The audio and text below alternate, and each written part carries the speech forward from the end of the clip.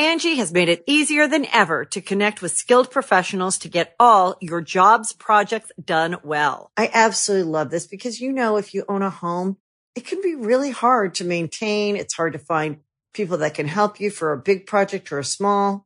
Well, whether it's in everyday maintenance and repairs or making dream projects a reality, it can be hard just to know where to start. But now all you need to do is Angie that and find a skilled local pro who will deliver the quality and expertise you need. Angie has over 20 years of home service experience, and they've combined it with new tools to simplify the whole process. Bring them your project online or with the Angie app, answer a few questions, and Angie can handle the rest from start to finish. Or help you compare quotes from multiple pros and connect instantly, which means you can take care of just about any home project in just a few taps. Because when it comes to getting the most out of your home, you can do this when you Angie that. Download the free Angie mobile app today or visit Angie.com. That's ANGI.com. Greetings, humans. You have entered the Command Zone, your destination for all aspects of Elder Dragon Highlander. Enjoy your stay. Forever young, I wanna be forever young. Do you really want to live forever? Forever young. And the rest of the song keeps going, but we're not going to, because it's time to launch into the episode. That ties into a question later. We'll let you know when that happens. We will? Maybe. Or you can guess and leave it in the comments. What's up, everyone? You are watching / listening to the Command Zone podcast. I'm your host, Jimmy. How's it? It's Josh Lee Kwai. We're not saying our last names. I almost forgot to. Yeah, his last name is Wong. Yeah, I got thrown by the song. You guys have no idea out there how long we spend trying to come up with a song sometimes. According to... How long? 7 minutes. There's like, just 7 minutes of footage of us looking up songs and couldn't figuring out. Yeah. Okay, we are tackling a bunch of interesting questions that you, the viewers and listeners, have submitted to us through emails, tweets, comments, etc. If you ever want a question on the show, send us an email with the title Question Time, 2 words, and then we'll automatically sort into our Question Time inbox. But we got a bunch of really interesting questions today. Yeah, we have some status updates about Game Nights, our Kickstarter last year, Patreon rewards. We're talking about how to play Commander if you're a younger player. Forever young. Yes, what to do if your playgroup stops politicking. Totally. Oh. And we even are going to tackle a question from Mark Rosewater, which is, should Wizards of the Coast print cards that they know will be problematic in certain formats, but fun in others? Oh. Yeah, that's a cool one. Mark, full disclosure, did not submit that question directly to us. That's something that got pointed out to us on Twitter, but we're going to tackle that question and many others. But before we get into it, Jimmy, do you want to talk about our sponsors? I would love to. CardKingdom.com/Command Zone. They're your number one place to go if you want to buy Magic cards, sealed products, singles, anything relating to the Magic universe, especially with so many amazing products coming out. You want a way to know that, hey, I have a place I can always go to. They can grade cards professionally. It's going to be exactly what they graded. I can also send my cards in there and get in-store credit or just have them buy them from me. CardKingdom.com/Command Zone. It's a great place to go. It's our affiliate link. If you just use that link, you're going to support the show, and it's really simple. Right now, especially now, these days, shipping and all those things are a bit tougher, so CardKingdom.com is always our number one place to go because they're very efficient. They'll pack your cards oftentimes the same day you order it and get them out to you immediately. Yeah, you got a Korea out right now, and M21, spoiler alert, we're going to have our M21 preview card out later this week, so that's already around the corner. You want to pre-order all that stuff. And once you get that stuff, you really want to keep it protected. Ultra Pro products are the best way to protect all of your game pieces. They're the ones that Jimmy and I trust for our own cards and our own decks. You don't want these cards that you buy, they have value. You don't want them to get scuffed up or messed up in any way. So Ultra Pro makes the best sleeves, the best deck boxes, the best playmats to keep your game pieces in pristine condition. Yeah, you want to look cool and feel cool when you play Magic. Yeah. That's part of the fun for playing physical Magic for me. And the last way to support the show is directly at patreon.com/Command Zone. We love our patrons. Patrons that are at a high enough tier qualify for free merchandise, which we're going to be talking about in a second here. And also patrons get access to a Discord channel where Josh and I are answering questions every single day. There's a really active, awesome community there with some great mods. Any questions you might have, anything you're trying to brew up, there are people there that are going to respond to you and get you some feedback. And it's a great place to just let your Magic brain unload on the internet. Yeah, people are always messaging us asking for specific deck building tips or like suggestions for their deck. Here's our list. Yeah. And the Deck Doctors channel on our Discord has a ton of veteran EDH players that can really help you with those questions, because Jimmy and I are pretty busy. We don't always have time to answer all those requests directly. And CEDH players too. Yeah. And one special thing is we call out a random patron every single episode. So this episode is dedicated to Chris Doucette. Chris, you rock. See you on the Discord, Chris. You're at the right tier. All right, before we get into the questions, one quick thing. It's that time of year. The Commanders, the Commander Summit. We've done this now. I think this is our 5th annual Commander Summit. Last year, if you remember, we kind of opened it up to the community. We used to get a couple of our friends that do other Commander content to sit down, but now we're just kind of opening it up to all content creators that do content focused on Commander. It doesn't mean all your content has to be Commander focused. Just if you do some content that's Commander focused, you can qualify to submit your thoughts on all the hot button issues that are facing the EDH format. We're going to have the links in the show notes, or you can find the link on Twitter or our Facebook. So if you follow us on either of those platforms, or I'll just say it, collected.company/2020-commander-summit. That's where you go to find out the details on how you can submit for this year's Commander Summit. Yeah, and get your voices heard inside one of our episodes. We'll respond to you, but more importantly, we want to know what the community thinks. So check it out. All the details are there. So don't ask us questions about it, because I think you guys did a pretty thorough job writing it all down. Yeah, we're just going to say, read the info. It's there. Please. Okay. All right. So main topic, questions and answers. Again, we got these from the audience over time. We get them all the time. Emails, tweets, comments. Question time is the heading you want to use if you want to be part of this in the future. Yep. Let's just jump right into the question from Mark Rosewater here. Yeah. This was forwarded to us by John Robert on Twitter. But it's a tweet by Mark. Wait, hold on. This guy has 3 first names for his name. John Robert. That's a superhero name for sure. Yeah, that's amazing. Okay. Yeah. So it's a tweet by Mark, and he was in the middle of a discussion about sort of design philosophy, and I think if you read between the lines, you'll know why this question's come up recently. But Mark's tweet reads, if a card is fun for Standard and Draft, but problematic in Vintage, Legacy, and Modern, should we print it? Interesting. So obviously there have been a lot of cards recently, a lot of talk about Companion specifically. Luris is having a big impact on these older formats, and people are often, I think people have the wrong attitude personally when it comes to bans, being like, if they're banning cards, they're doing something wrong, which is, I think, Magic is very hard to design for, and they're always trying to fill in the design space, and sometimes they'll do things that kind of jump outside the pumpkin, which is like making Companion a mechanic. And in general, as a Commander player, I think things that make the game more interesting are always good to look at and to try out, because if they're harming a format, and boy, I'm going to anger some people here. If they're harming a format like Vintage and Legacy, where 2% of the total Magic player base plays it because it's so restrictive cost-wise, I think it's worth it to try it out on the bigger scale. And if it's too problematic, you can ban it, restrict it, do whatever you need to.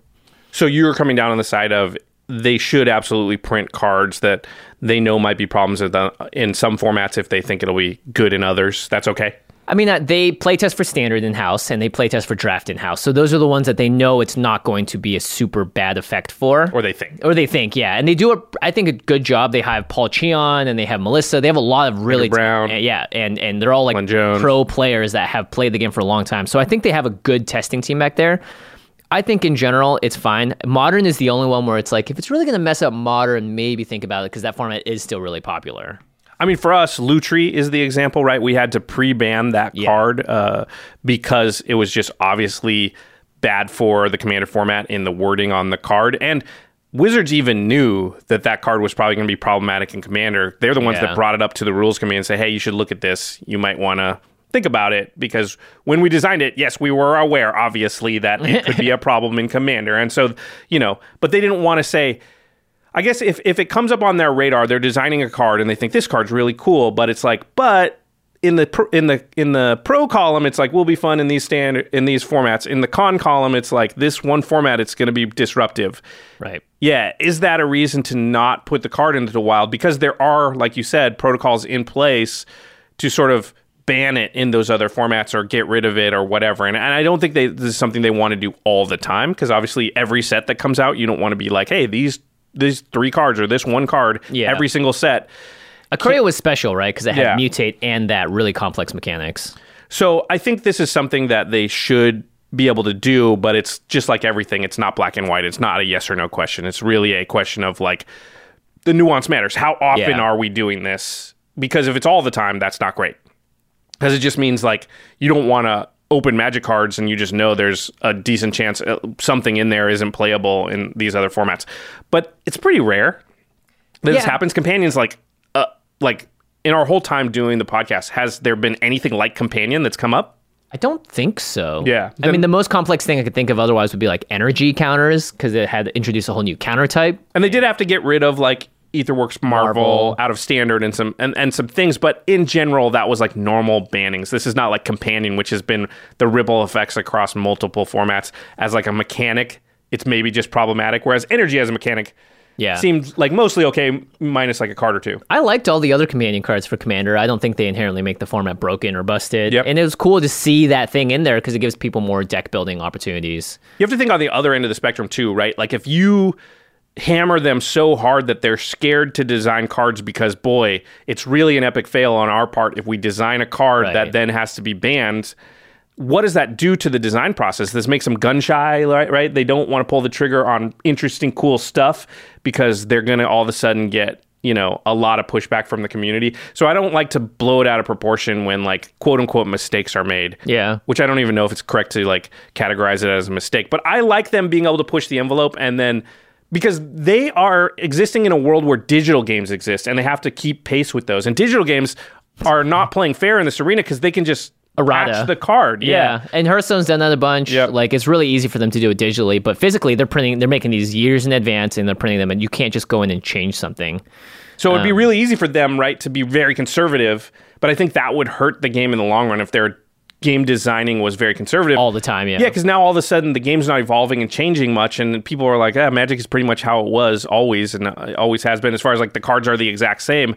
They have to be able to like pick up and look under new rocks and look over new horizons and open new doors and windows and say like, what's on the other side of that? And sometimes, maybe that burns us a little bit, but I think the upside is worth it. I mean, my question is like, had there not been so many other products released around Ikoria, if we just had Ikoria as a regular set release that we had time to breathe and then take in, I think we would be really excited that it changes things up and it's pretty different than other sets because it introduces a lot more new stuff. Mm-hmm. A lot of times a set gets released and we do the set review and it's like, blech.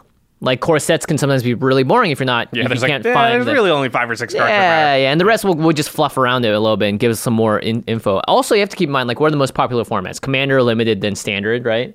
Probably. So like that's what they're going to be designing for, much more than Modern, Legacy, Vintage players. I feel like those formats just don't get as much care because.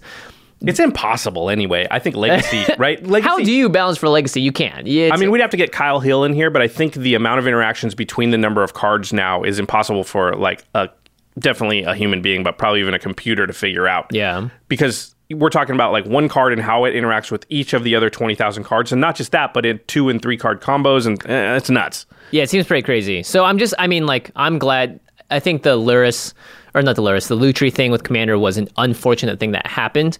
Maybe in retrospect, they would have gone back and found a way to change the text a little bit, which actually we'll talk about later on.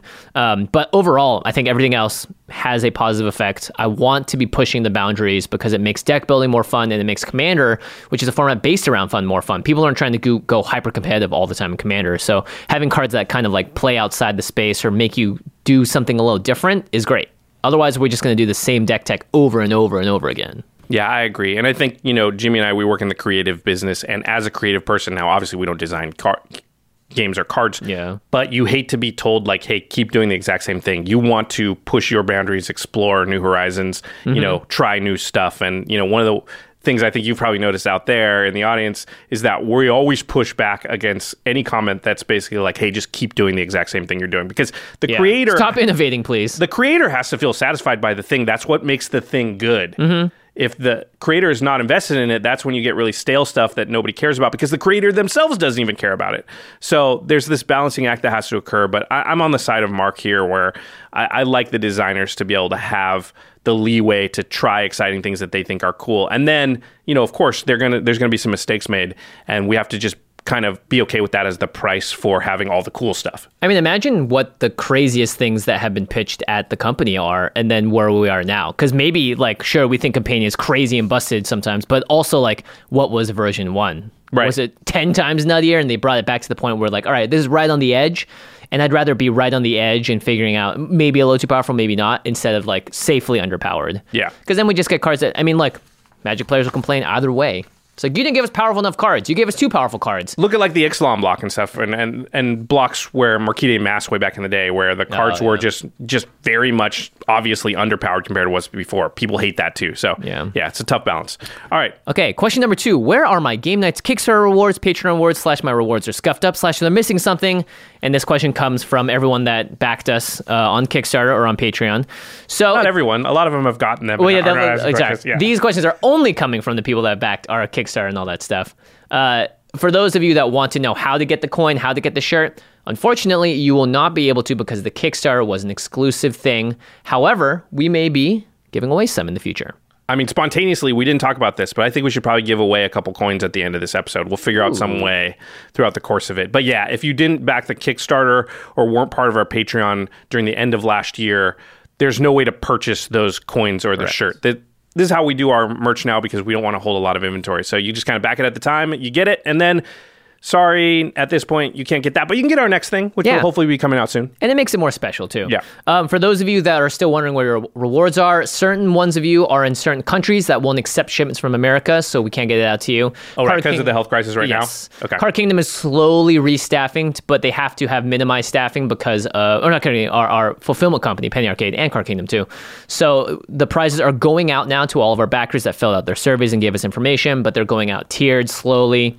If you have any issues with the product, if you're missing something, just email us at commandzonecast@gmail.com. That's the way that we can track it, and we'll be able to talk to our fulfillment company and make sure that everything's right.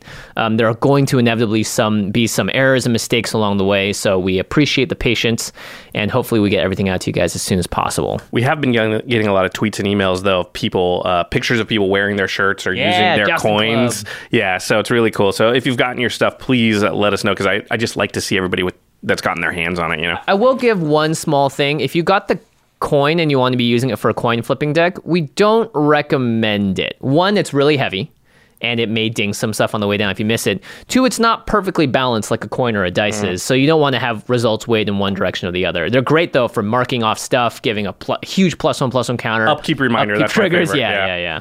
All right, let's go to question number 3. How many hidden cuts are in your podcast? How many times did you have to restart the recording? I feel like you are not getting enough credit for talking nonstop for sometimes over an hour. How about technical issues like a blackout? How does having a guest on the podcast alter that decision making? This is from Seraphim. Great question. Yeah, a lot in there. I'll address the blackout thing first. That's happened, actually. We just cut out that part and then restart from a moment before the lights and everything went out, and then nobody out there knows, which I guess leads into how often do we edit big chunks out of the podcast, Jimmy? We used to say, yeah, like that, right? That's like a significant chunk of pause, and if we weren't showing ourselves on camera, you just shorten that out. But I'd say these days it almost doesn't really happen that often. Yeah, I think early on, too, we were coming from different areas of content creation. Like, I'm coming from the studio, from movies. Jimmy's doing, like, the biggest web series in the world, coming from that same side.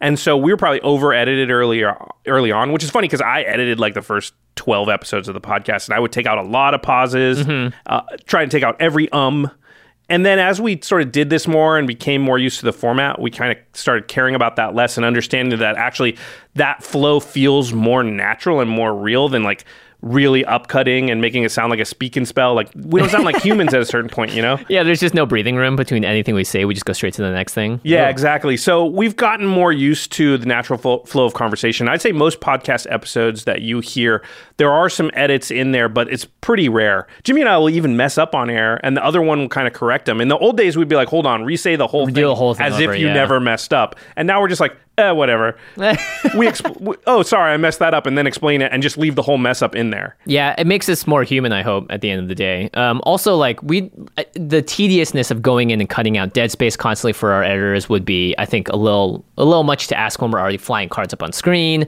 There are times we'll misread something. It's like, we should reread the card so that we know it. But we know, for instance, that a card's on screen. We have, you're not going to see us cut behind the scenes here, but it just makes for a slightly smoother podcast listening experience. I mean, that's a really good point. I'm glad you brought it up. I didn't even think about it.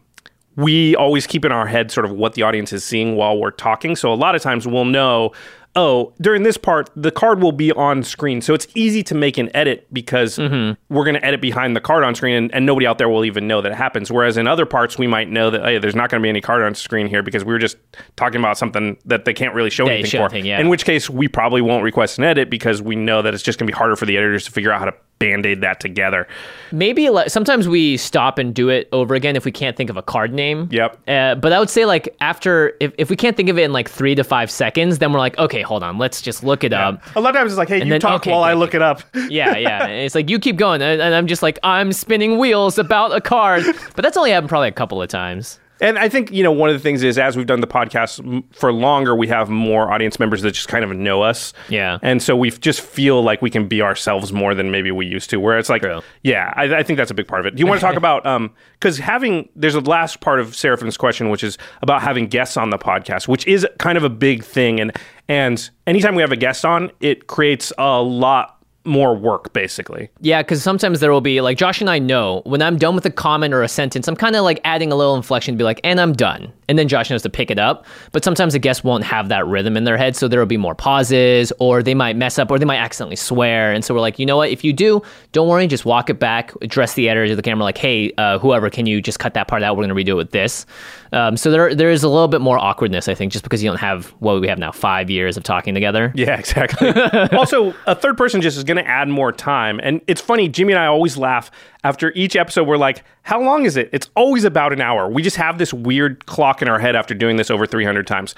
The guest adds a component that is not, we're not used to that for the calculation. Yeah. So often those episodes are just longer. Again, that's just more work for the editors. Totally fine, just creates a little more work. Also, if the guest isn't here in person, the whole Skyping thing, there's a bunch of problems with that. Not problems. There's just more issues that come up. So that might be a little more edited because Skype has this natural delay sometimes. Yeah, and sometimes they'll change the delay too. So you'll go through and be like, oh, it's synced up here. But then later on, it's like, why are they talking over each other? And it's like, oh, we actually have to scoot the whole guest track a little bit this way. So there's a lot of finagling that happens with those episodes. I guarantee our editors, if there's, when there's a guest on, and you'll notice we do it rarely, and this is one of the reasons, they're like, oh, okay. All right. Not that they can't handle it. It just creates a bunch of additional steps. So, yeah. And we have to process their footage. What if it's filmed at the wrong frame rate? Oh, lots of things. Good question, though, Sarah. Yeah. All right. Question number 4. I was wondering, will you ever do a how to draft better or how to get better at limited with the upcoming release of Commander Legends? By the way, that's the Commander draft set coming in this fall. December. I want to get better at limited. Remember? Winter. December. remember. Remember. Commander Legends in December. This is a cool question from Nick, and I hope a lot of people are asking it out there because Jimmy and I love Limited. Mm-hmm. And so we don't get a chance to talk about it a lot on the show, but this Commander Legend set coming later in this year... It's like our dream come true. Yeah, this is like a cross-pollination of the two things we love the most about Magic, and it would be nice to talk about both sides of it, right? Mm-hmm, totally. And I think we have to talk about both sides of it. We've done some stuff in the past. We called them our sideboard episodes for Battle for Zendikar, Shadows over Innistrad, War of the Spark, and we also did a How to Reach Mythic in Arena episode, an extra episode. So we definitely want to address sort of the draft area and all that, because I think as Commander players, it's going to be really fun for us to play it as well as get the cards from it. And instead of just cracking packs to get stuff, it'd be great to, be good at the draft part of it so that you also get a fun experience on that side of it. I would imagine there's a bunch of our audience out there who's sitting in Nick's boat, though, which is that I like Magic. I understand Commander. Mm-hmm. I don't draft a lot. But here comes this set, and it's a draft set aimed at Commander players. So I want to be able to do that, but I want to feel like I'm going to be able to be good at it, right? You don't want to go in and feel like, I'm bad at draft, I'm probably going to get killed, this isn't going to be as fun. I'm going to put this much money in, I didn't get the cards I wanted, and I just kind of lost it on my... Yeah, that's not fun. So hopefully, maybe as we get closer, we'll be able to do some limited focused an episode or two to kind of get our audience up to speed, because you're going to have an advantage over a lot of limited players that don't know Commander. Yeah. Because a set that's for draft but for multiplayer just inherently works different than a regular set. So some of the things you know about Commander coming in will give you an advantage for Yeah, sure. card evaluation especially. Yeah. And there's going to be a lot of intricacy to this as well as like when do you draft the Commander for your deck? Yep. How do you build around it? What's the curve look like in Commander Limited versus Commander Normal? So please let us know. This is our question to you, the community, if there's specific content that you want to see from us about Commander Legends or maybe Limited in general.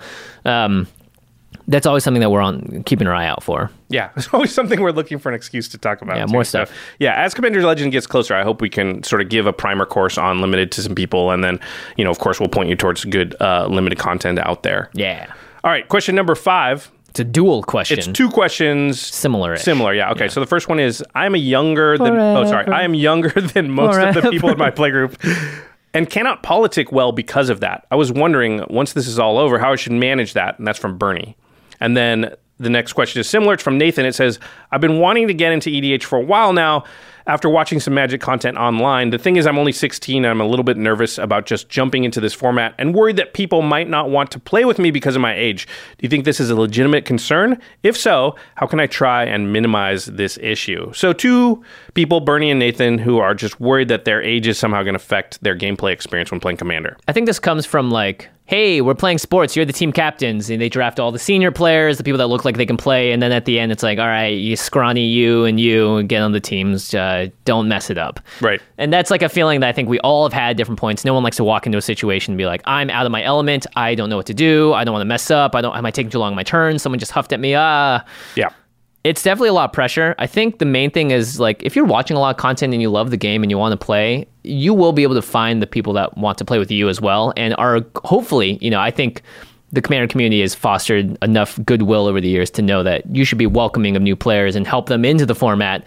So I think you're going to find in general more goodwill than not. And if it's not a good vibe, try and find another place to play. Yeah, I think also like just being upfront, like, hey, I haven't played a lot in paper, or I haven't played a lot, period. I'm pretty new, but I'm loving the game so far, and I'm learning. So hopefully everybody will be understanding. Like 90% of people are going to be like, yeah, cool, and totally understand. Yeah, and I would appreciate you helping me, like all that. Yeah, exactly. I might not know all the cards. Hopefully that you can explain to me, and Yeah. And most people are really welcoming. And I'll say to the people out there that aren't the young people, or even if you're not young, this could apply, right? Veteran, non-veteran. Yeah, just be welcoming. Help people out. Retune your brain a little when you've got those people in your game, right? You're not trying to maybe win as hard in that game. You're trying to make sure that this new player to our format wants to continue to play it. Maybe that's your job in that game. Bernie specifically talks about politicking, though, and having that be difficult when you're young, which I can see, right? Yeah, I mean, how do you like tell an adult if you're a kid, like, don't do that or I'm going to hit you next turn? Right. Sorry, that's not how you sound like, Bernie. Sorry. Just my stereotypical young person voice. I think politicking can be one of those things too, where it's like, oh, I'm young, so I'm going to get taken advantage of too, which is something I think is a legitimate concern. If like you think people are just going to be, like, oh, this kid's easy to manipulate, so we're going to do that. I think in general, don't worry too much about the politicking. Just worry about playing the game at first. If politics become a huge part of the game, I would look to the other players and don't make a decision just on your own if you think it's a little questionable. Like, ask the table, like, hey, is this good? Should I be doing this? I got a removal spell. I'm thinking about that. Do you think that's a smart move? Yeah. That's also just a sly political move, too. Like, True. I do that all the time. Even when it's obvious, yes, I should remove that, to, like, take some of the blame off of me. Everybody agreed, kill that thing. Yeah. So it's not just me doing it. I think, Bernie, you can still be political. You can even use the thing, hey, I'm young, but listen. Right? You can even just say that phrase, which I think will do some work for you. Cut me some slack. Yeah, exactly. And I think Nathan, who's 16, and we don't know how old Bernie is. Listen, Jimmy and I both at events have played with kids even younger than that. A lot younger than 16. 16's like totally wouldn't even blink an eye at. Yeah, true. So I wouldn't worry too much about it. Like, I don't think it's a big deal at all to be, I think, when you're like 5'6", that's getting to be like young enough that it'd be like, okay, it's going to change the behavior. Deck. It's going to change, it's going to change the behavior of people at the table. But we've played with like Jack Landises and stuff in the world who are like 10 years or younger who can definitely keep up. And, I don't think it's going to be a big issue for either of you. And hopefully also, if you're around that age group, you can find other players in that same age group too that might be, more fun. I know there are quote unquote kids leagues, but there are also teen leagues and stuff out there as well. So just keep an eye out for all that. Okay, question number 6. Do you have any advice for playing paper Magic via home? Like how can a Commander playgroup organize, record, and play a game? Everyone from his or her own room using online resources like video calls or how to properly set up to record for everyone. P.S. Long live Phyrexia. I know I'm a bad person. I play Infect and Commander from Andrea or Andrea.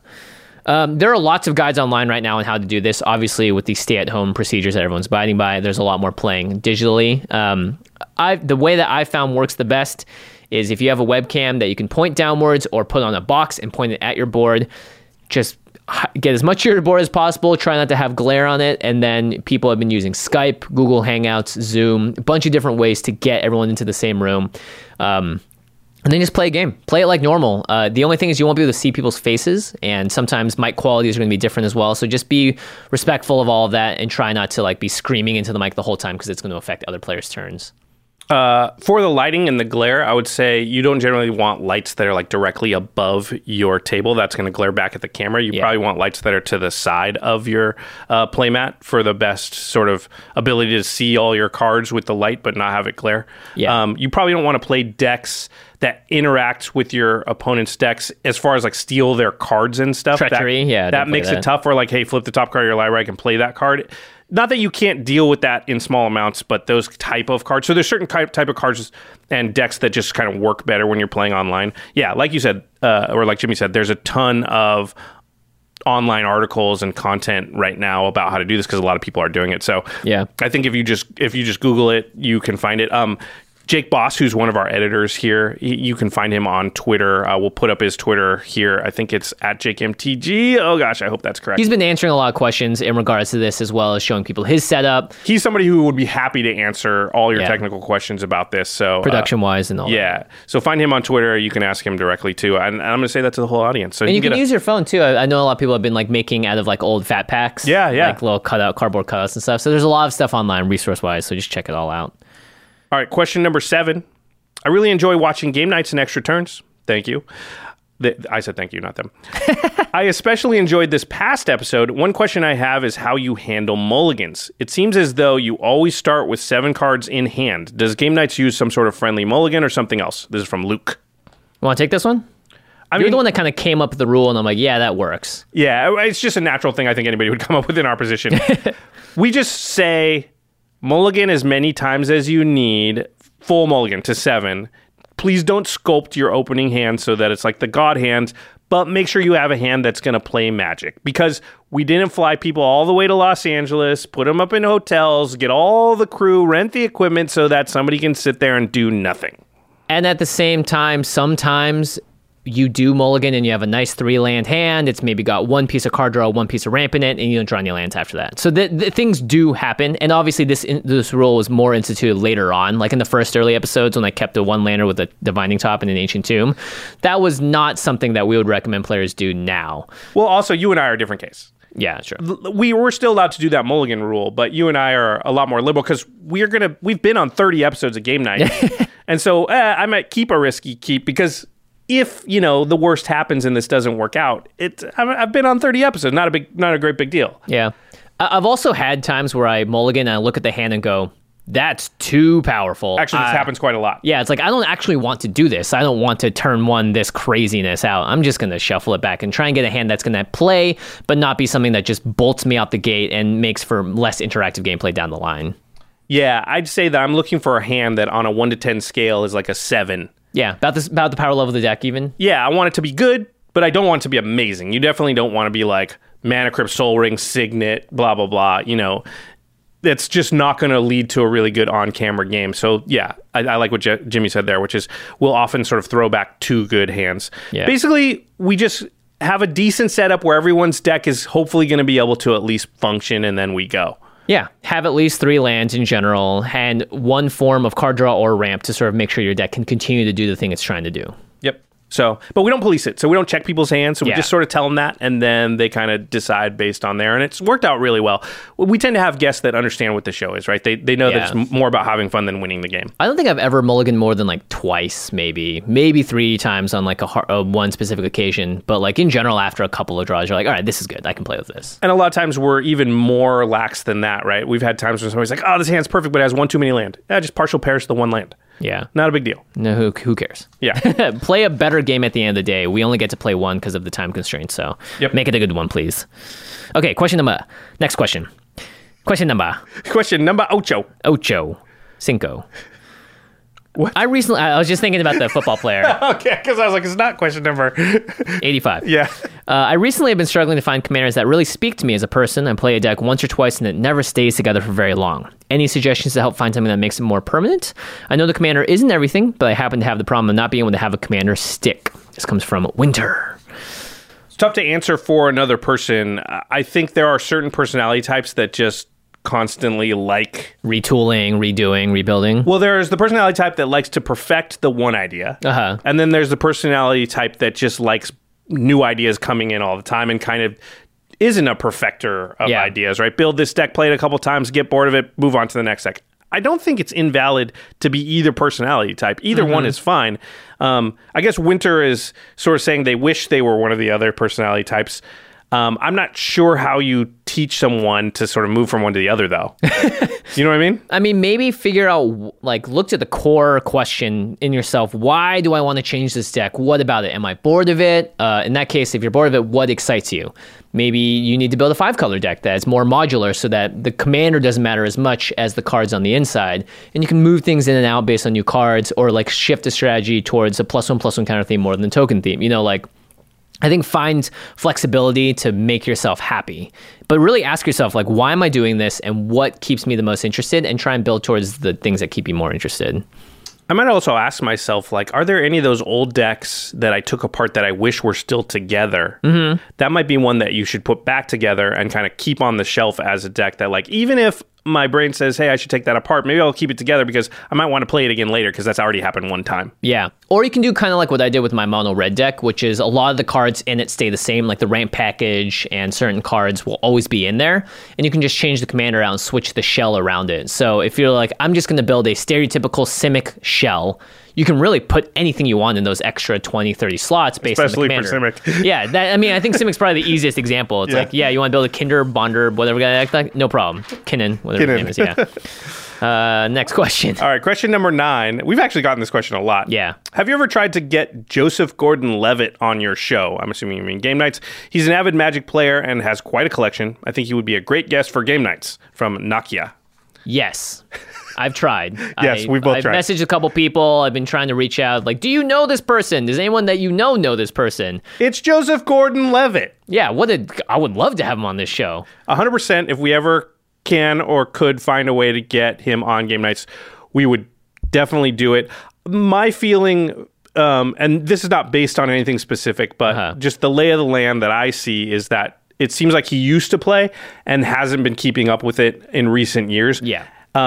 We would still obviously like have him on the show and make it work in some way, but I don't get the feeling that he's like an avid current player. Yeah. But anyway, if anybody out there does he know that Mana Burn doesn't exist anymore? I don't know how long ago hopefully he knows that. I don't know. But if anybody out there knows him and wants to point him in the direction of Game Nights, I mean, obviously these people, I think it's hard to understand that celebrities of that level and how busy they are. Yeah, he's probably off filming things. Well, not right now, but obviously gone 80, 90% of the year doing other stuff. Or I mean, if you had a major studio movie and you wanted to cast Joseph Gordon-Levitt in it, you're probably looking at scheduling it a couple years out. Yeah. For people like that, where it's like, oh, he's got an opening schedule here and there, and he's got commitments for this and that, and it can be very hard. And that's for like, hey, we're going to pay you millions of dollars to be in a movie. So we're talking about like a little YouTube web series. You know, he would just it'll have to be serendipitous, right? If it ever works out. Yeah, it's like, he happens to be in town, and we're just like, okay, let's get the cameras and do it. And we can safely record as well. So JGL, if you're just watching this episode, right? Maybe he's a big fan. Yeah, sure. All right. Speaking of big fans, if you're a big fan, you'll stick around through our sponsor messages here because we're going to be right back, and we're going to tackle more questions from the audience. Angie has made it easier than ever to connect with skilled professionals to get all your jobs projects done well. I absolutely love this because, if you own a home, it can be really hard to maintain. It's hard to find people that can help you for a big project or a small. Well, whether it's in everyday maintenance and repairs or making dream projects a reality, it can be hard just to know where to start. But now all you need to do is Angie that. and find a skilled local pro who will deliver the quality and expertise you need. Angie has over 20 years of home service experience, and they've combined it with new tools to simplify the whole process. Bring them your project online or with the Angie app, answer a few questions, and Angie can handle the rest from start to finish. Or help you compare quotes from multiple pros and connect instantly, which means you can take care of just about any home project in just a few taps. Because when it comes to getting the most out of your home, you can do this when you Angie that. Download the free Angie mobile app today or visit Angie.com. That's ANGI.com. All right, we are back. That means you're a big fan. Thank you. Segue. Thank you for sticking past and sticking through. We got a lot more great questions coming up, so let's just jump right into it. Question number 9/10. 10, I guess. Oh, the numbers got a little there was off here. 2 9. Oh, my bad. You know, it's around the mid-roll, so you can have 2 9s. All right, question number 9 again. Hi, I moved recently, and the shop that I've been playing EDH at is a lot more casual than my previous playgroup. I can tell when I beat them quickly with Saskia or combo out with Aminatou that they become very frustrated. I want to make friends and I want to continue playing with them, but I'm afraid they're quickly not liking to play with me. I play decks at maybe a 6 to 8 level, but they're playing about level 3 to 5. I don't enjoy playing a deck at that level. It feels slow and clunky, but I also don't have much fun winning easily all the time. What should I do? From Anonymous. They didn't want. So Anonymous has moved to a new place and is playing at a power level that is just too high for what they're used to in the new place. Anonymous, kudos. You've noticed this. And you asked the question. Absolutely 100%. If you have noticed it, it's happening. I guarantee. If you're catching the nonverbals, it's happening. So this is a situation that we, in some respect, we get asked about a lot. Not that always moving and whatever, but within playgroups and within the community, there are varying power levels, and how to navigate that is always a problem. I would say it's really hard. I get it, to like play lower powered decks, but it's also hard to play Commander if you don't have anybody to play with. Yes. So, and you don't want people to not want to play with you. So what I always say in this situation is don't do it all the time. So maybe build yourself a deck and maybe pick a commander that's just hard to build at a 7 on the scale, right? But just pick something that's like just naturally, even if you build it at its best, not going to be super powerful. And maybe build a couple of those and then vary the decks that you're playing. So every once in a while you can pull out the slightly more powerful deck, but you're not just hammering them all the time with decks that are more powerful than theirs. Yeah, I think maybe budget. Maybe just just say, hey, I'm going to build a couple decks that are $50 and under. That'll kind of naturally keep your power level down a little bit. That'll also help you evolve it into a higher power deck over time, and then it keeps the power level lower to play with your new play group here. Just set yourself some arbitrary constraints that naturally keep you within their wheelhouse. You don't even have to tell them this to make them feel bad about it.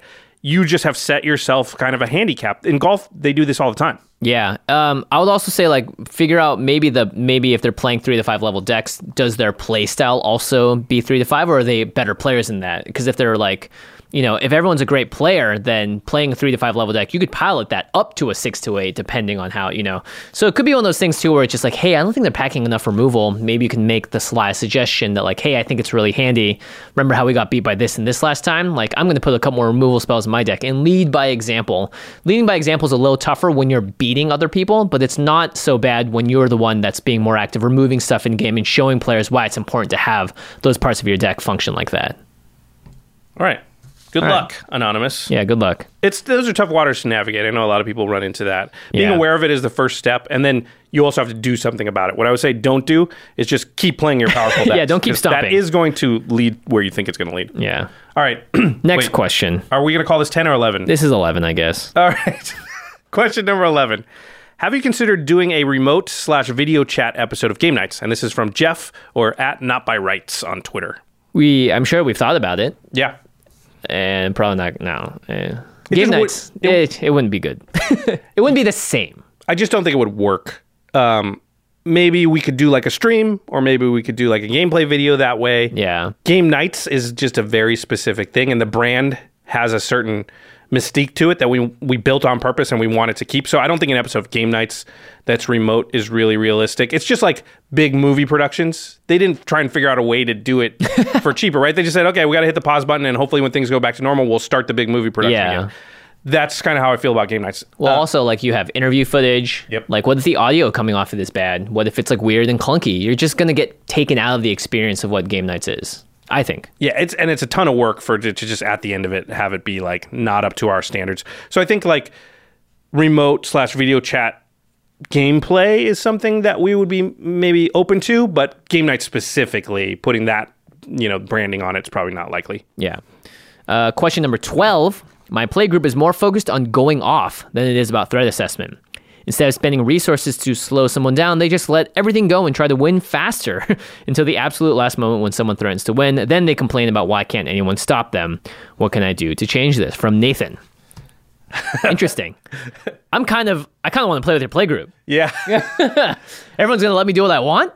I mean, the last thing you want to do in that playgroup is try and be the police, because if everyone's trying to do that, you're not going to be able to stop them all. So I think I would just go lean into it. Yeah. And try and be the one going off first then. Maybe at some point that curve is going to come back down where people realize, okay, we need to stop these. Like, we can't just let everyone go willy-nilly nuts going off all the time. And so maybe you'll get a player that wants to play a little more control-y. Maybe even for you, it's a matter of just building a deck that's good at its own thing, but packs enough like board wipes and Bane of Progress type cards that can stop these things.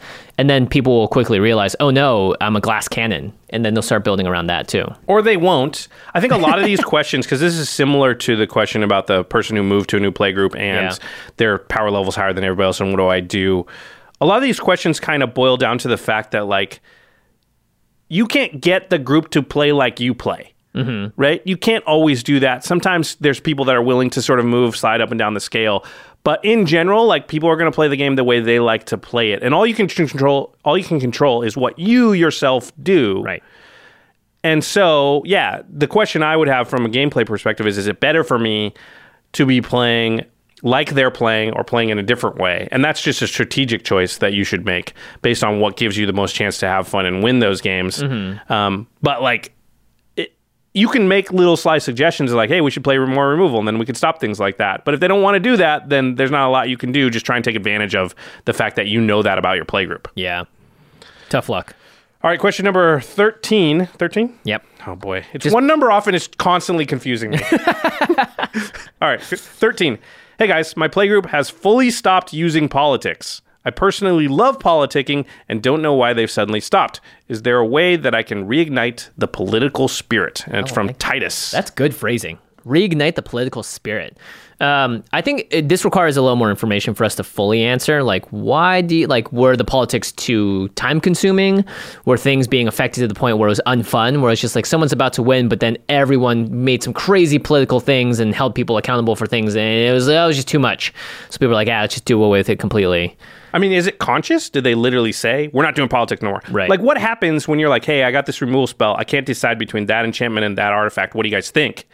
What happens when you do that? Did they all just say nothing? They're just silent and stare at you. And because if they respond in any way, they're politicking. Yeah. And that's the thing about not politicking, is that is a form of politics. True. So, like, one of the moves you can pull in politics is to not engage. Yeah. It's like a very Sun Tzu type thing. Yeah, but it's impossible to not politic altogether, right? Like, by not politicking, you're just taking that political stance. So I think, yeah, it's hard to answer, but I think you can sort of subtly bring them out by maybe you yourself doing the more subtle forms of politicking. Not like, hey, Jimmy, if I don't attack you for this one turn, will you X, Y, Z? It's more like, hey, there's two things out there, and I think they're both pretty bad. What should I do? Or I can get rid of that. Can anybody else get rid of this? Otherwise, I'll get rid of this. Maybe somebody can get rid of that. Right. Like, yeah, I have a modular removal spell, but I don't have one that specifically targets that. Yeah. And those, if they just like totally don't answer you and do things in those situations, like, you can play that against them too. Yeah. Or you might be playing with aliens that don't understand how to politic. I would say to reignite, though, it's a good way of phrasing it. Maybe just try, like Josh said, small things. Yeah. Small things that aren't game ending, like, give me a 3-turn immunity if I don't blow apart your thing. Yeah, normally when people consciously say, I'm not going to politic, and they're like literally doing that on purpose, it's because the politics part has annoyed them. Yeah, or it's gotten them in so many situations that they can't out-politic, or they feel like they don't have as much control over it than just playing the game. Yeah. So. All right. Question number 14. How do you deal with power creep? I have a tendency to optimize like crazy and keep making my decks more and more powerful, sometimes beyond what it should be for my pod. I try to limit the power level, but why play Counterspell when I have a mana drain, says Andrew. Why play Counterspell when you have a mana drain? That's why not a really play good question. Both? Just kidding, don't. Well, maybe. This is tough. I think like you open a sweet card in a pack, you want to put it in your deck and play it. But then other people are like, you just got lucky. You opened a Mana Crypt and I don't have one, but you do, and that's just not fair. So you're going to run into these feel bads all the time because this is a game that requires investment, requires time, requires purchasing and opening and all these sorts of things and luck and a bunch of different factors come into it. So power creep is something that is always going to happen, I think, with players that just are more invested in Magic. I know a lot of players that buy a deck, pre-con, upgrade a little bit, and that's it. That's their Commander experience, and that's totally acceptable and fine. So it is a bit tougher. I mean, the nice thing about Counterspells and Mana Drains is that you kind of have the choice when and not to play it, right? And so you could purposefully sandbag a little bit if you think the power creep's too much, but it's hard to ask that of players too. Yeah, I mean, I don't know if you do this. I do this quite often. In fact, for game nights, I do it quite often, which is like I built that Uro deck, right? Which was a good deck, don't get me wrong, but I built it with no tutors in it on purpose. Right. Because I looked at the first deck list I did and I was like, it's pretty powerful. Like, I don't think there's a lot of chance that this doesn't like blow out the rest of the table out of the water. So I was like, how do I pull it back so that everybody can have at least a game where they're doing stuff? And it, you know, obviously I think the Uro deck was still the most powerful deck in that game, but it wasn't like so oppressively so that nobody had a chance because obviously I didn't win that game. So by just saying, giving myself an arbitrary restriction of I'm just going to build this with no tutors. Or no Counterspell in this case. Yeah. And it's not like I'm saying, hey, I'm going to never build a deck with tutors again. That's just that deck. And then the next deck, all the time, I know you do this, where it's like, I'm just not putting, you know, Mana Crypt in the deck. It could, certainly would be better. I'm just not putting it in there. Because I have some decks with Mana Crypt. If I want to play Mana Crypt, those 4 decks have it. I don't need Mana Crypt in every single deck that I own. Also, I don't want to buy a Mana Crypt for every deck that I own. Sometimes I'll also choose, like, I have 2 choices of a tutor. I know I need to play at least one, because if without it, this deck is just worse. I will choose the weaker of the 2 or the more flavorful of the 2, because I think it's more fun to play. So sometimes I'll make those decisions as well, where it's like, yes, I know how to optimize a deck to be really powerful. Obviously, bonkers powerful. We'll put in all the big mana rocks that are, you know, very expensive price-wise, but I'm just going to do this to be a little more fun. So I do this a lot too, where it's like, I'm not going to put fetches and dual lands in this deck. Yeah. Obviously, we have access to those cards, and I could put those into any deck that we play on game nights. And if you go look through game nights, sometimes it has it, sometimes it doesn't. A lot of it has to do with, like, I'm playing Rakdos. I'm playing duals and fetches in this one. I'm playing Simic. Okay, this is just shock lands, no fetches, whatever. Right. Because I'm trying to keep the power level around that 7 mark. And I just kind of spice to taste as far as, like, a lot of decks, we don't have mana drain in the decks. We have Counterspell instead. And that's just a choice we're making. Do we own mana drains? Could they be in the decks? Yes.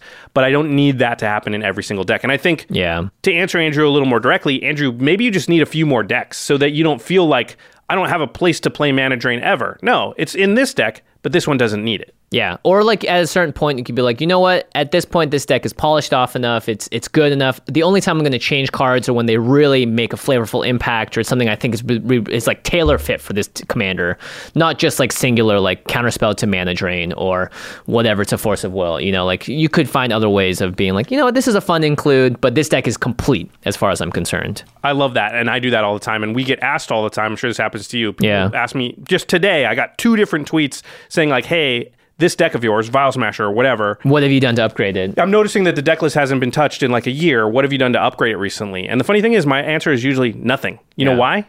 I like where that deck sits on the power level. If I keep tinkering with it every time a new set comes out, it's slowly going to push up on the power scale until it gets somewhere I don't want it to be. So so what I end up doing is just not touching it, because I want it to stay right where it is. Yeah. And occasionally there'll be a card where you're like, well, I got to put that in. Right. Wilderness Reclamation was the last one where it's like, okay, that has to go in the deck. Maybe some Obosh? Yeah. Well, that's how I solved that too. It's like, Vial Smasher Thrasios, not messing with. Obosh. Make a whole deck. Yeah. Make a whole new deck rather than power up the one that I've already got. Good call. All right. Question number 15.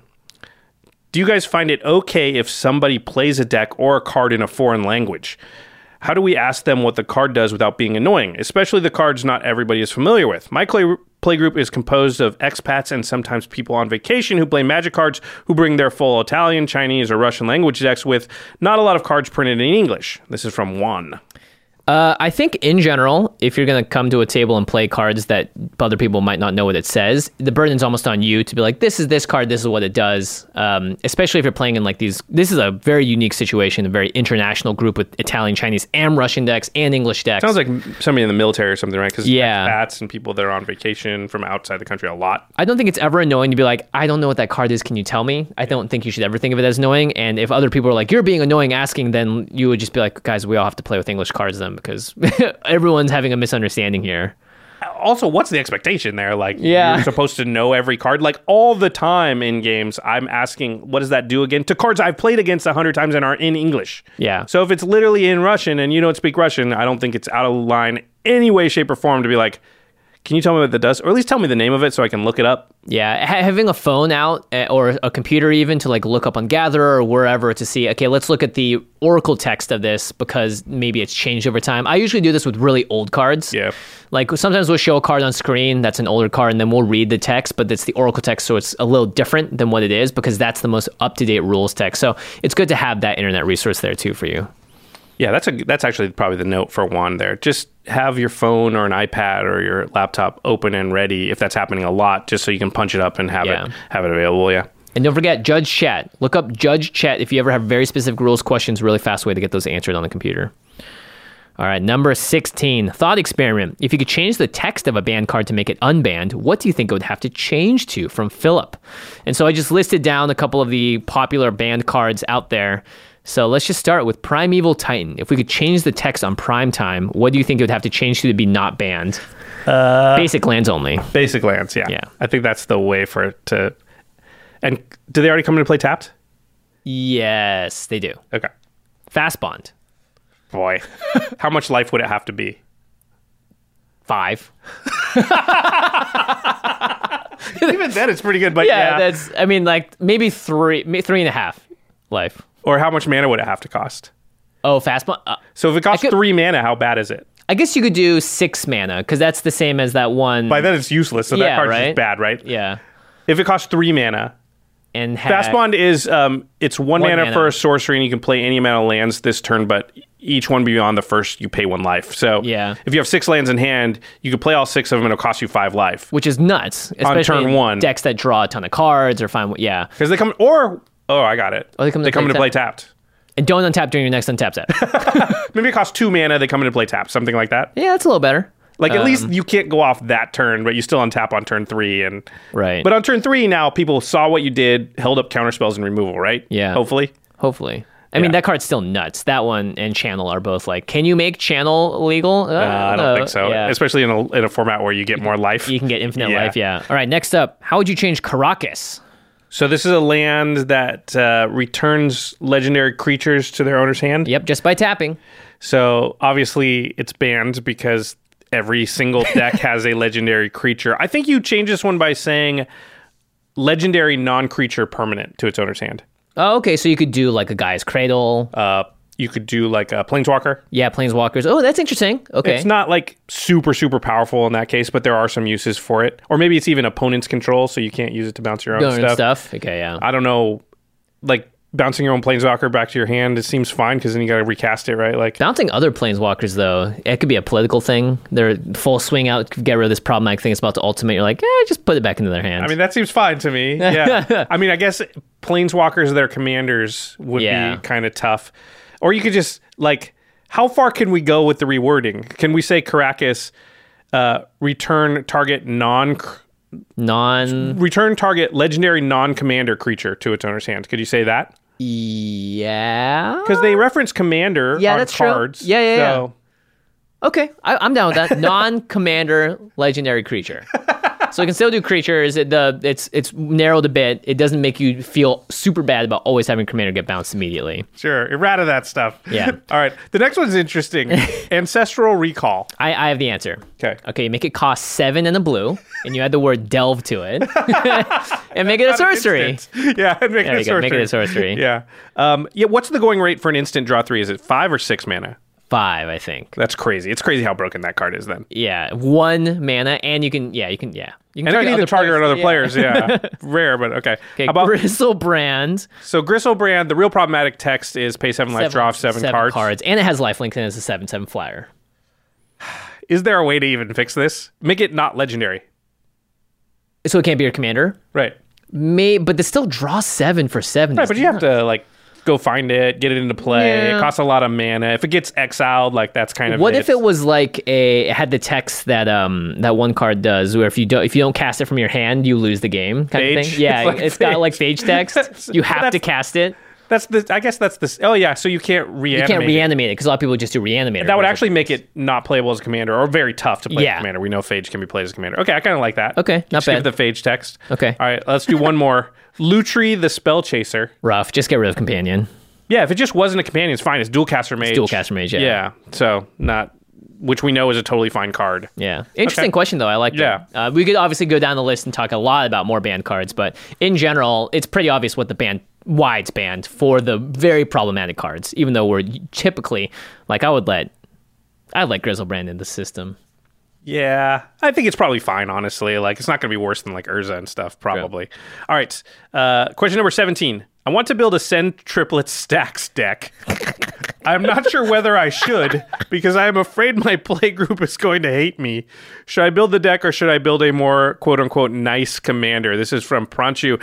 I have a one-word answer. Yeah, Jimmy, go ahead. No, don't do it. Don't do it. The fact that you wrote Send Triplets and then stacks on top of it, you couldn't have combined 2 things that players hate more into one name. Yeah, I wouldn't do that if you have any inkling that your playgroup won't like it. If it's a CADH playgroup, you can probably do that, but otherwise, I'd stay away. Yeah. Question number 18. Why are you 2 so cute? From Francisco.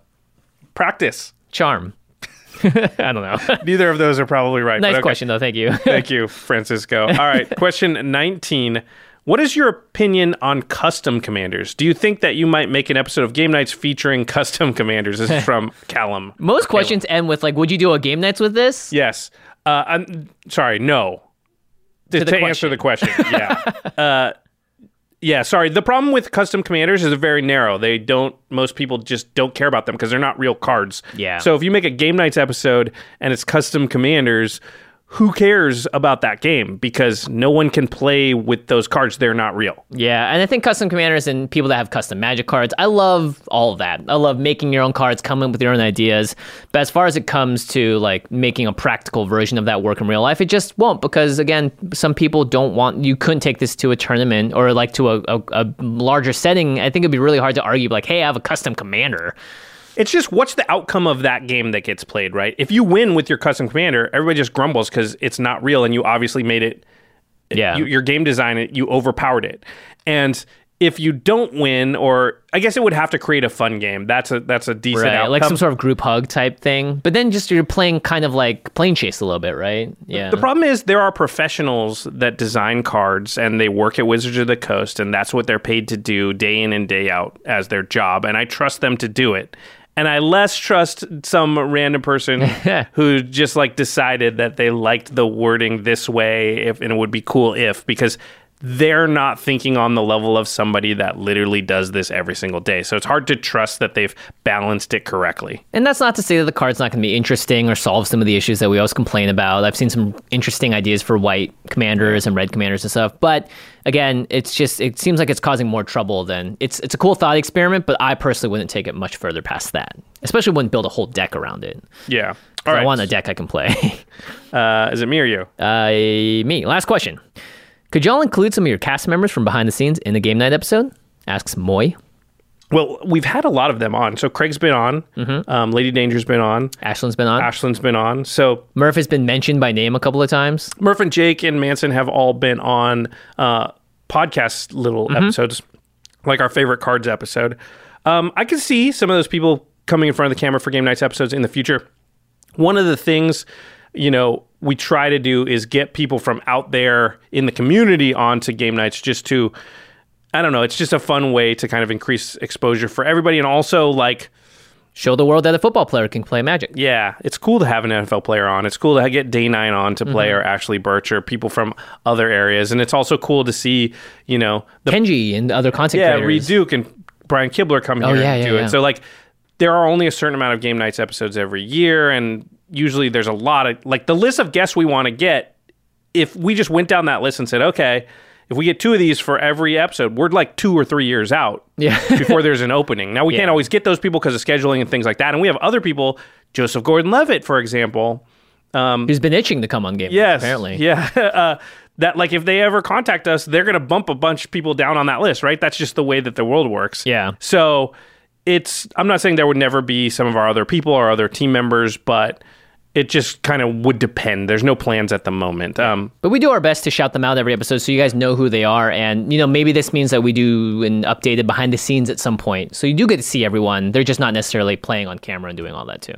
Yeah. And there is a talent to being in front of the camera. Let's not downplay that. Jimmy does it for a living. Yeah. I dabble.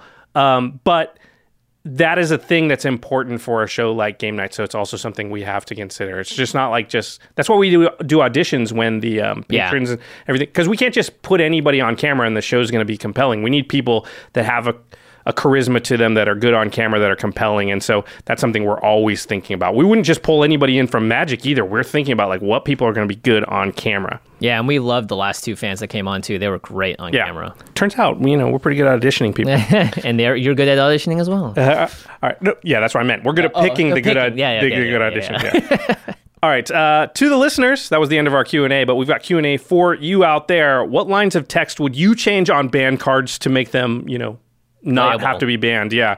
Do you think playgroups should slow down their politicking in general? Do you think WotC should print cards they know will be problematic in some formats if they think they'll be fun in others? That's the Morrow question. Don't forget to send us in your questions with the header question time in the email, and then we'll consider those for future episodes like this. Oh, also, that's why I paused in there, because I was thinking we promised to give away some coins. Oh, that's right. So we have 2 types of coins. There's the Knight coin. That's going to be that has the sword and the shield on the background. And then there's the Hero coin, which is slightly different coloration and has an actual knight on the back. They both say only one may stand. They're both really, really sweet, heavy. They got some heft to them. You can hear me clinking them. Clink, clink. Yeah, this is the Knight coin. So we'll give away, what do you say, 2 of each? Yeah, why not? We have a little extra. We always, of course, have to print a little more than we need to ship out every single time. So we have a few extra. We're going to give away 2 of each. It's going to be honor system. If you already got the coin through Kickstarter or Patreon, you can enter, but maybe don't. Maybe give someone else a chance. Give somebody else a chance. All you got to do is submit a question to us through email. So that's commandzonecast@gmail.com, and just put question time in the heading. Anybody who does that, starting from this date until 1 week from the release of this episode, will be entered to win one of these coins. Yep, and we'll announce the winners either just directly. We'll tell you that you won over email, or we'll do a public. We'll figure out a way to do it. Yeah, we can announce it on our Twitter and our Facebook. Yeah, just so you can hold us accountable. Like, hey, did you choose the winners yet? We're like, yeah, definitely. Right now, we're choosing them. But they'll be randomly chosen, so it doesn't matter what question you ask. Yes, you want to get your hands on one of these coins. That's the way that you'll have a chance, and maybe we'll be able to do this a couple more times. We have, like Jimmy said, some extras, but we don't have a ton. Yeah, and if you want to win in the game as well, you're going to need to pick up some of the sweet cards, maybe some of the ones that we mentioned today on the show, maybe some that you saw on a recent episode of Game Nights, or maybe some from the current set, Ikoria M21, coming up very soon. Head on Double over. Masters. Double Looks sweet. Masters. Oh my gosh. Oh my gosh. Head on over to cardkingdom.com/command zone. Finally, you too can own a Mana Crypt, maybe. Who knows?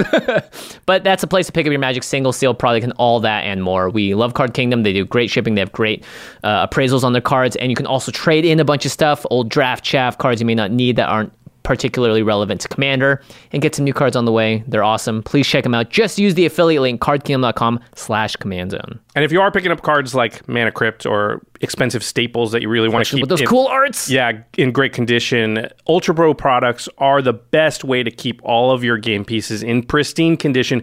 They're the company that Jimmy and I trust the most. We use them on our own personal collections. All of my decks are in Eclipse sleeves. Mine too. They're in Ultra Pro deck boxes. Satin Towers are just so great. They're going to keep your deck safe. So you want to protect that stuff. You want to stay in good condition. Ultra Pro is the way to go. Yep, and I also use all Ultra Pro sleeves when I put it into like a binder or stuff too, just to keep it extra safe. Yeah, you don't want those things getting messed up at all. Okay, now it's time for the in-step, where we talk about something cool outside the world of Magic. Yeah, you see what I wrote down there. Have you watched the show? I have watched it. Okay, so we just watched it over the weekend. Oh, cool. Very bingeable. Yeah, so there's a show. It's on Amazon Prime. And I got to say, Amazon Prime's been like coming up. Netflix was like killing everybody for years, but... Yeah, and then Amazon Prime tried a little bit. It wasn't great, and then they started making some really good shows. And now they're where they are now. So this show is called Upload. It's on Amazon Prime.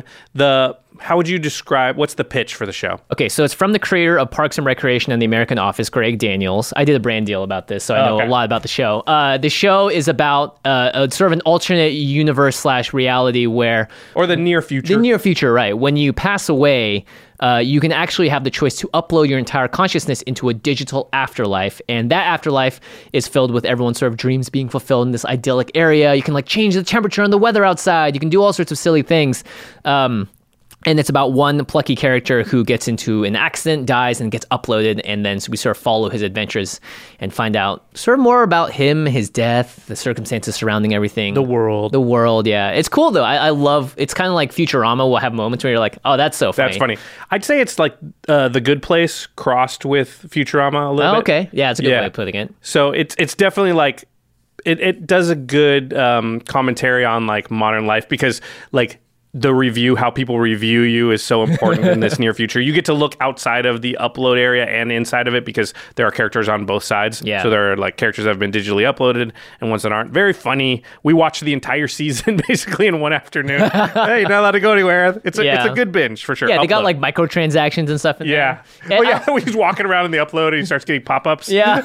He's like, what the heck? They like to make jokes about like, stuff modern life. Yeah, it's fun. It's definitely cheeky, a little cheesy, a little corny, but overall, like good jokes. And Greg Daniels knows what he's doing. He's obviously made some successful shows in the past. And it's half hour, so it's quick too, so you can get through a lot of them really fast. Yeah. All right. Big thanks to our editing, graphics, and logistics team, which is Craig Blanchett, Ashlyn Rose, Lady Danger, Manson Lung, Alfred Estaca, Josh Murphy, Jake Boss, and Sam Waldo. I put Alfred in a weird spot for some reason, which threw me. Yeah. And of course, but Alfred's awesome. He could be anywhere on the list. Maybe someday first. Not that it matters. Not that it matters that order. Yeah, it doesn't. Yeah, I always think that when I'm typing an email, like, just do it alphabetically. All right, special thanks to Jeffrey Palmer for the Living Cards animations. You can find them behind us on screen here on the Command Zone podcast set and, of course, on Game Nights. And they start and end each of our shows at youtube.com/Command Zone podcast. You can find him on Twitter at LivingCardsMTG. All right, everybody, send in those questions so you can win one of these coins. So dope. All right, thanks for watching. We'll see you next time. Peace.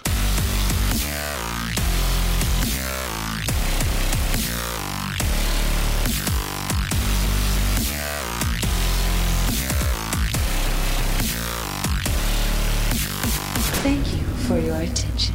For further inquiries, send an email to commandcast@rocketjump.com or ask us on Twitter at JFWong and at Josh Lee Kwai. See you later, alligator.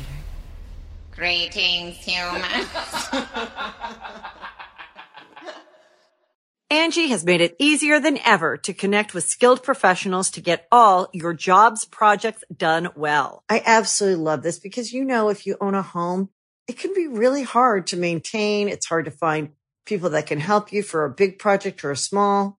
Well, whether it's in everyday maintenance and repairs or making dream projects a reality, it can be hard just to know where to start. But now all you need to do is Angie that and find a skilled local pro who will deliver the quality and expertise you need.